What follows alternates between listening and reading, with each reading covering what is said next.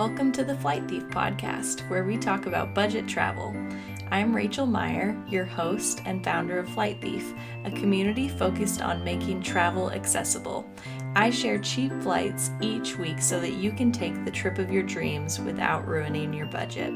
I'm so glad you're here. Welcome to episode 3 of the Flight Thief Travel Podcast. In this episode, we will be talking about journaling and memory keeping. A few weeks ago on Instagram, I put out a poll asking whether or not everyone kept a travel journal. And I did that because I, over the last few weeks, when I've had some more time at home, have been catching up on my travel journals for some past trips. When the results came back, I was really surprised because only 15% of people keep a travel journal. I asked a follow-up question, which was, if you do not keep a travel journal, why not? And I want to share a few of the results. I have always wanted to, but seem to forget to do it. Might start when I start traveling again. What's a travel journal? I have never thought of it until I saw your story, but I'm thinking I'll start now. I have huge regrets not doing one, would definitely love to start. Honestly, I didn't know it was a thing until just now. Tell me more. That's why the focus of this series will be on travel journaling and memory keeping. I'm really excited for today's episode because I will be speaking with Drew and Danielle West, longtime members of the Flight Thief community. Drew and Danielle will be sharing their methods for travel journaling, as well as a little bit about how they met, their travels, as well as their tips for living and traveling cheaply. Before we get into the episode, I want to give a shout out to Jot Journals, the sponsor of this episode. Jot Journals would be a great place for someone to start who has never journaled before. And that's because they are physical journals that you write in that have prompts in them. So if you're not sure what to write about, or maybe you want to become a little bit more consistent about your writing, this is a great place to start. If you've kept a journal for a long time, this might just be a different approach that you haven't tried before.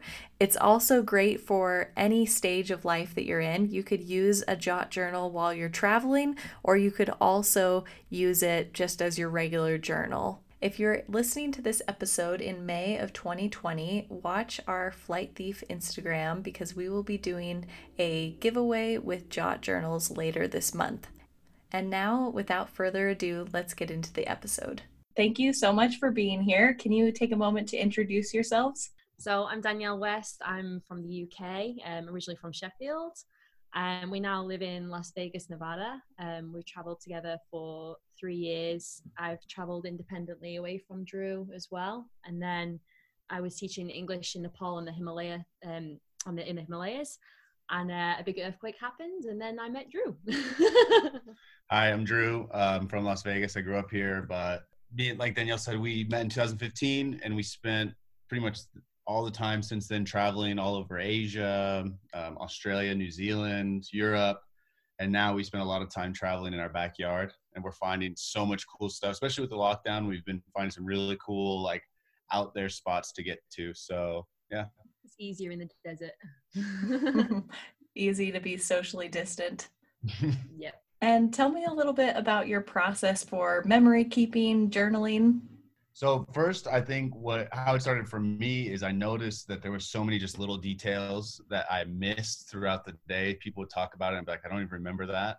Or even just like the names of the towns that we went on. It was when we walked the Camino de Santiago. And so every night we were in a different place, every night talking to new people, trying new things. And so at the end of that process, when we were in Santiago, I decided to buy a journal before we headed to Asia. This is the journal right here, this little guy. And awesome. Yeah, and like some of it is just like what it was that day for me. Some days it was very like expressive, and I'd talk about how I was feeling about that day and, you know, the challenges or the joys, most of the joys. And then sometimes it was just like really methodical. It's almost like we got on this train and we took it for this many hours to get to this place. And so it was just even the process of traveling itself. So yeah, it's really awesome to look back at it and pick out those details. This is I started writing down every I said in our message too, I started writing down every name of place that we stayed. And so that's it right there. And even like little knickknacks along the way that you pick up. Like I have like all the beer labels from Asia. And even I got a tattoo while we were traveling, and the guy let me keep the stencil. And so the stencil is in there. It's a meditating platypus tattoo. As you do. As you do.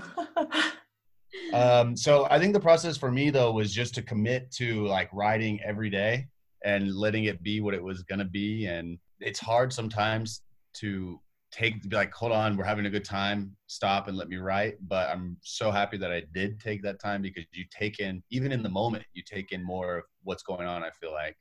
And one question before we move on, you mentioned that you do it every day, even when you are on trips. Is there a time of day that you normally do it? Is it when you're traveling on a bus, or is it at night before you go to bed? Or I found I would try and do it at first on the buses and the trains, but I found that it was just too hard to write because it's bumpy roads and crazy turns and everything like that. So if you can write on the bus, God bless you. I couldn't do it.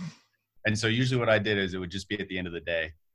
You know, like we've come in from doing whatever it was, maybe before we go and eat dinner, we've taken a shower, we're just kind of having that moment of quiet before we go out again. That's when I would usually do it. And it actually came in handy for us, because when we like meet other travelers that were coming from like the different direction, Drew would have like the list of like the cities and like how we got there and like points of interest, and we'd like swap information with them as they were going in that direction. So it was like really nice, like to have a beer with other travelers and be like, oh, hold on a minute, I know this place in Myanmar or wherever. So that worked well for us. For me, I didn't journal as such in that way. I'm more of a like, I'll stare out the window and whatever pops into my head. So I would write like just like simple things, like little quotes that I'd make up, or things that could be added into like poems or like songs, or just little like points of interest that would just kind of like pop into my head. Or if somewhere that I really found interesting that I could write about later on Instagram, because we'd use that quite a lot. Like we'd post pictures on Instagram and tell people like a different way of how to get there. Like when we did Mount Bromo in Indonesia, and instead of getting a tour, we decided to get there ourselves, which was actually really challenging, but it was really fun. So I wrote about that and just like a bit of insight for other people if they, you know, want to do a different, I guess, cheaper way. So yeah, that's the information we kind of collect. I love hearing about these, and it's given me some interesting ideas. I have historically been more of a tactical journaler, like, okay, we went from here to here, and this is what we saw, and this is what I liked, and this is what I ate. But at the same time, and that's really great. And like you said, then you can remember the details. But I strive to be a little bit more of like, this is what I was thinking about. Or the only time I think that I was good about that was my trip to Nepal. And I think it was just because there wasn't a lot. Like there was, because we're walking every day, but that's literally all we're doing.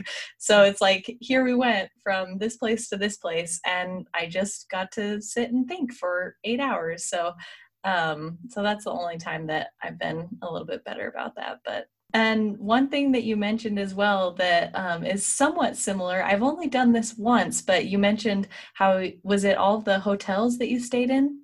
Every town, the name of every town. Stayed in, yeah. You did take pictures for a while of every room that we stayed in. Yeah. Or every place that we stayed in. I like that idea. I did that once. I think it was our first trip when we were in China. And I think it was mostly because I was taking pictures of how hard the beds were. I was like, and another hard bed and another one. But I never cataloged those. They're just in a folder somewhere. But I was thinking also, when you mentioned that, it jogged my memory. On one of the trips, I wrote down every single like mode of transportation. So we took a boat here and another boat here, and we took a donkey ride here and this bus. Or I think that's what I want to get across, is that there are so many different things that you can write about, and it doesn't have to be just one thing. Totally. Yeah, it can be as methodical or whatever you like. Well, I noticed too that like even from place to place that we went, my journaling was different, because on the same time I was using this journal, we were in Southeast Asia, just traveling, really loose and everything like that.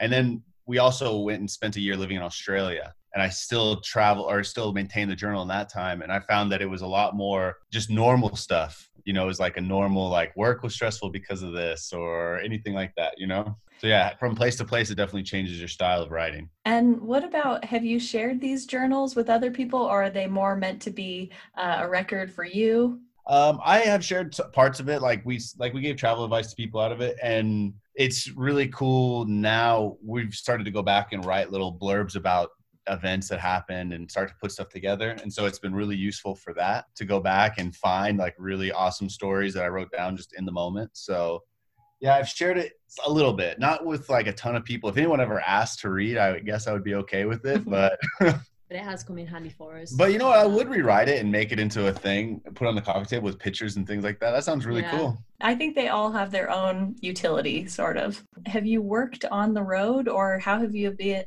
able to sustain these long travels? It's easy and it's not easy at the same time. You just have to commit to traveling being a part of your lifestyle. And that's the end result of everything that you do goes towards that. Like when we were saving up, I moved back in with my mom. So I didn't have rent. That takes care of utilities are gone. I put my cell phone to like the lowest possible plan, sold my car, sold everything in storage units, picked up extra shifts at work. I worked as a bartender in Las Vegas. And so you have potential to make a lot of money doing that. Danielle, you did promotions in the UK, which is something, it's a market. I guess it's not really in the US so much, but yeah, so after we met, we spent like 5 months saving back up, because we'd been traveling. Like we met in Nepal, and then I went to Sri Lanka and Drew went to France. So we kind of were like out of money at that point.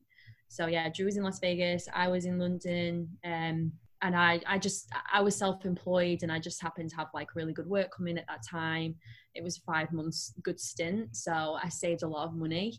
And then when we met back up again, I guess we just sort of made the plan as if to be like, this is a rough budget of how much we can spend in, on the Camino when we were in Spain. Mm-hmm. And then when we went to Asia, and Asia's super cheap anyway, like we didn't really feel like we were always doing something. We never said no. If it was a snorkeling trip or whatever, we were always like, yeah, we're going to do it. It was never like an issue, but it just meant that we just had to sacrifice some time and save up, and that be the goal. And also be really thoughtful with the planning. Like we wanted to go to Italy, and after we walked the Camino de Santiago, we wanted to go to Italy, and we realized that a month in Italy equals 3 or 4 months in Southeast Asia. And so it was balancing that out and, deciding to go with the less expensive option. And then I think a big secret a lot of people do, and it's what we did also, is we got working holiday visas in Australia. And so you travel to Asia, which is really inexpensive, travel there, and then you pretty much crash land into Australia, sleep on your friend's couch for a little while until you can get a job, get on your feet. And we were able to actually get a lot of work in Australia, save up money. We traveled in Australia also, bought a car. Yeah. Buying a car in Australia is the way to go, really, because you end up we bought it for $2,500, slept in it, drove it, and then we sold it for $2,000. Wow. We ended up renting it for $500 for 3 months, and then we got our money back and we went to Indonesia with that. So uh-huh. Tell me a little bit more I'm curious about the process for getting the work visa for Australia. It's a cool setup. It's so easy. It's like signing up for Facebook.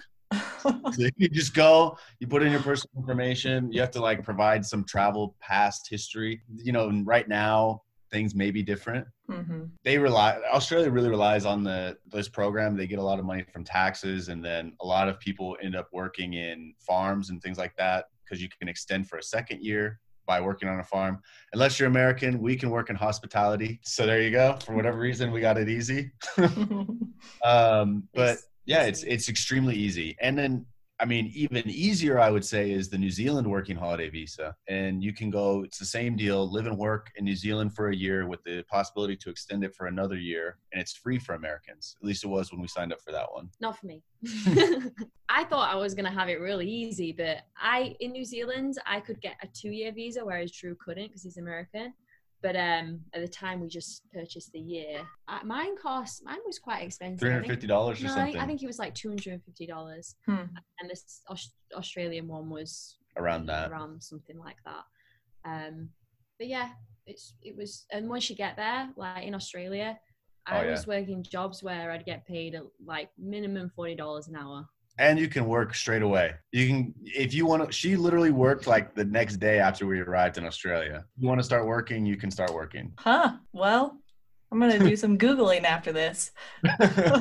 Seriously, good work there. And so, I mean, you can really, that's a great way to travel around Asia. And it's so inexpensive to get to Asia from Australia. It's less expensive, less time consuming. We found it to be really useful while we were traveling. It helped us to really extend our trip. And even while we were living in Australia, it still felt like we were traveling because we were doing new stuff and seeing new things all the time. Because when we met, I couldn't live in the US without immigration, and Drew was the same. So we kind of made this decision that we still wanted to travel, and that it would be easier to, you know, build a relationship whilst traveling before we can establish where we want to be and, you know, the relationship really. Yeah. So that was kind of how we got to know each other, was living out of a backpack. And and if you can get along living out of a backpack, I mean, you're golden. Oh yeah.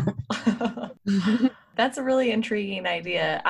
My husband and I have loved traveling in Asia. I feel like every other trip, we go somewhere in Asia and then we're like, okay, we'll try somewhere else. And then we're like, oh, we really miss Asia. So we'll go back. So if we could somehow figure out a way to either be closer or live in Indonesia and just work our regular jobs, that would be the dream. Oh man, tell us about it. That's what we want to do also. We'll like manifest that right now. I'll manifest right there with you. Because the focus of the podcast is on budget travel, do you have any budget travel tips? Yeah. Oh, yeah. Okay, number one, super easy way to save money, public transportation.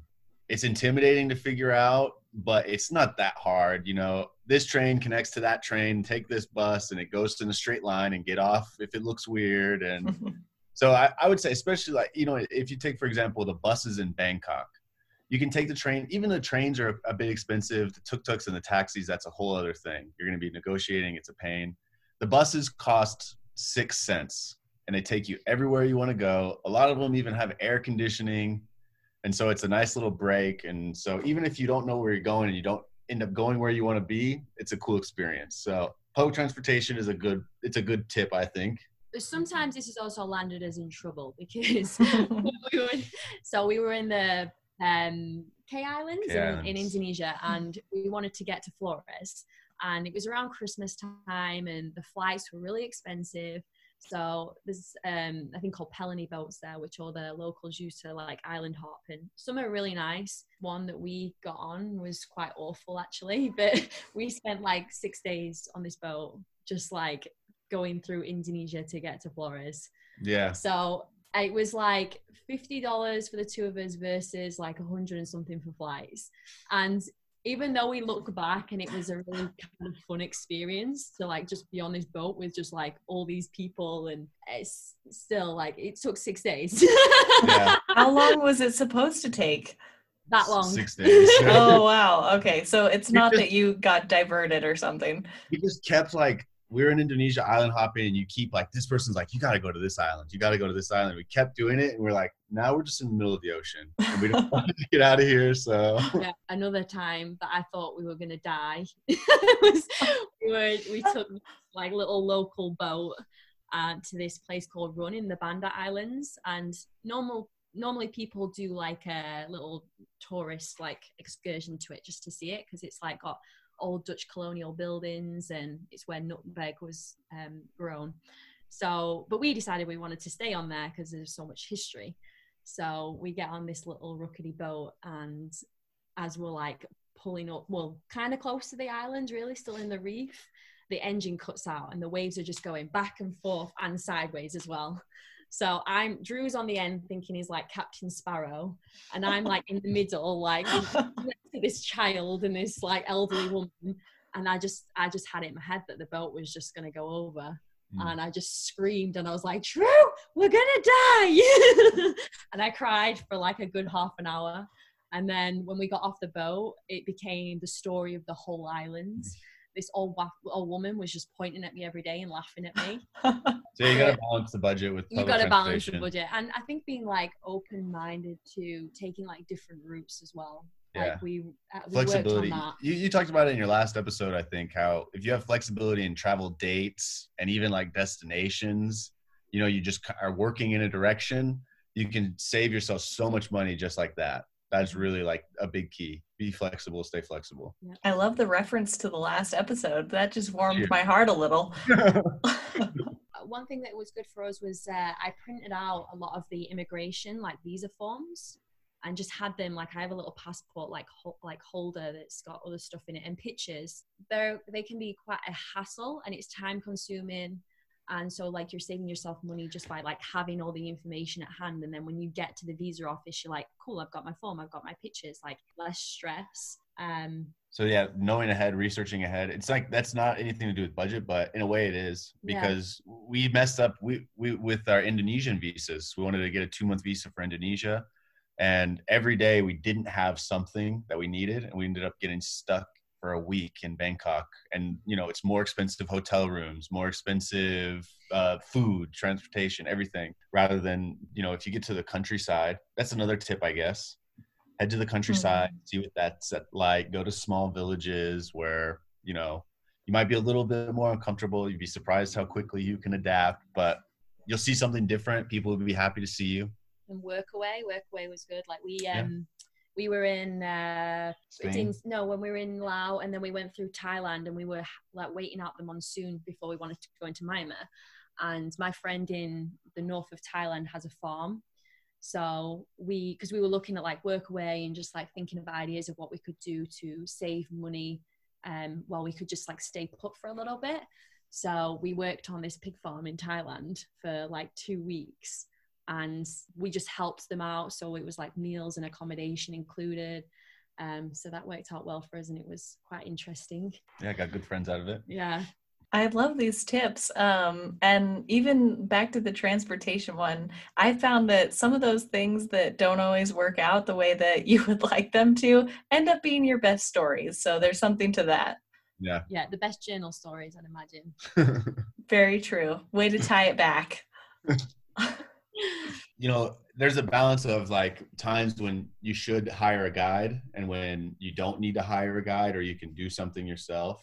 And like you said, with transportation, it doesn't always work out, but that is the cool part of it sometimes. And so most of the time we wouldn't go on a tour. We would just rent a motorcycle or a motorbike and just drive to places ourselves. Yeah, still obviously pay the toll fees. We weren't like dodging anything, but yeah, there was just some times where we just like wanted to just get off and have more time at a place and like avoid the traffic.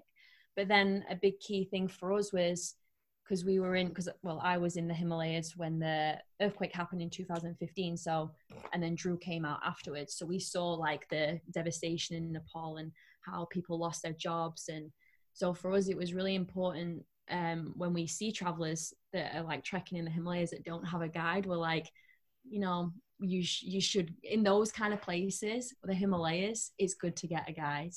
Like you see so much more. Like we had a Sherpa friend who took us out and he took us to his village, took us to all these like just off excursions, didn't he? And like all these different like what things you wouldn't normally see or even know they were there.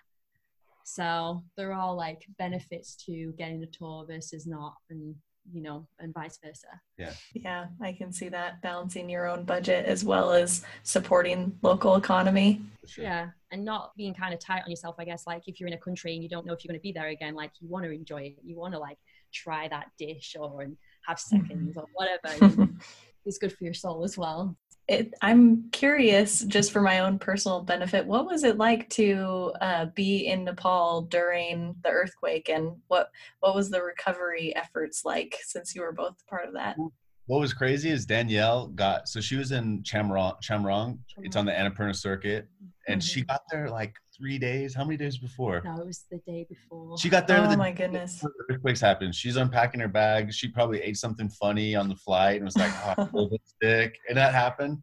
I mean, it was devastating for everybody, and of course for everything that happened. But I think it's really crazy and heroic. Danielle decided to stay and help people. What was it like right after the earthquake?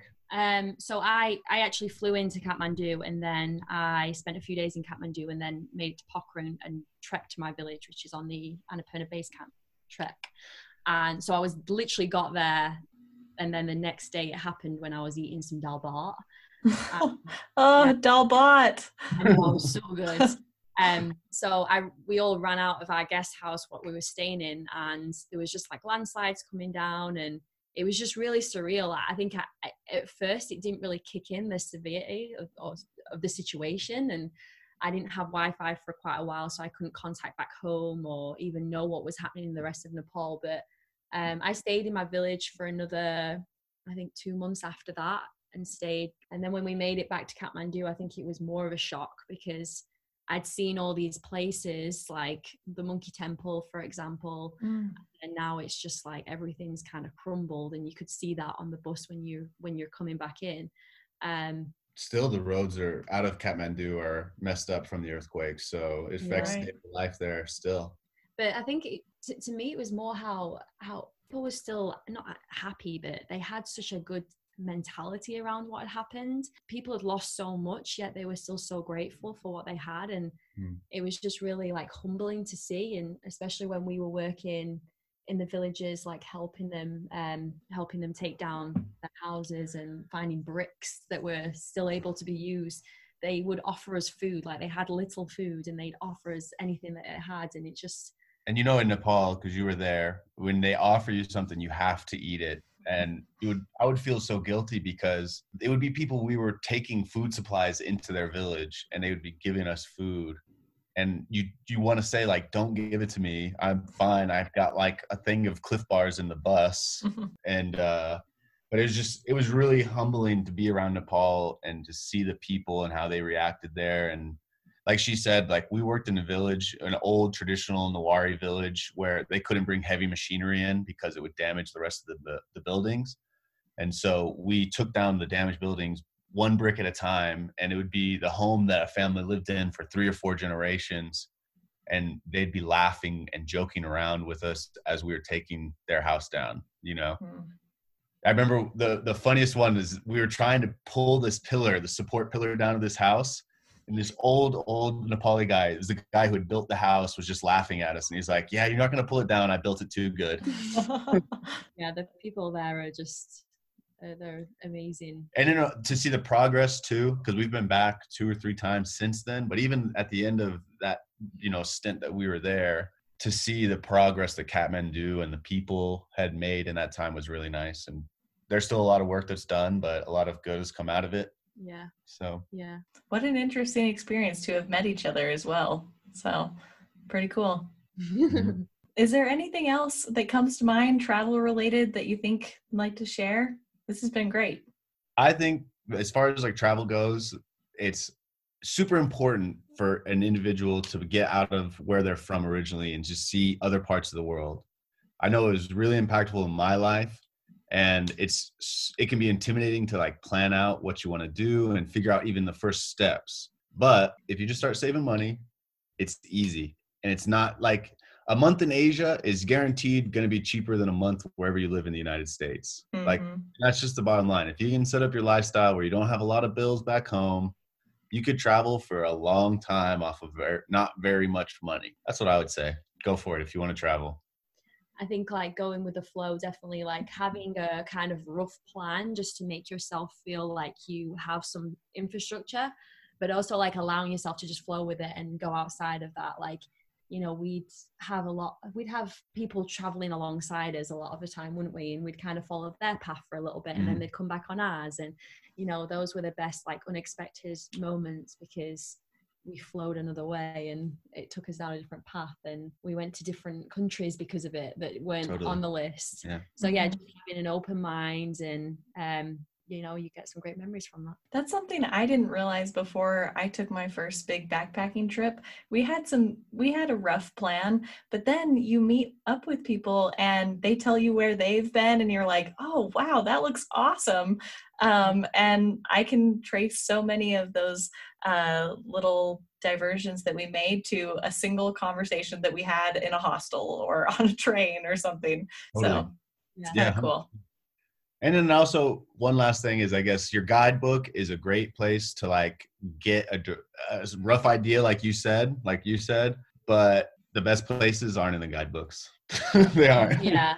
Like just talk to people. Talk to people. You know, even like the people that own your guest house, like in Nepal, because we'd spent so much time in Kathmandu after a while, we were kind of bored of like Tamil and like the restaurants that were there. We wanted to see something different. So we found like this street where a lot of the locals would go, and the food was like, it was really good. We found some really cool restaurants, like Nuwari restaurants, and like getting off the beaten path and sourcing out where the information is to, you know, get the recommendations. Awesome.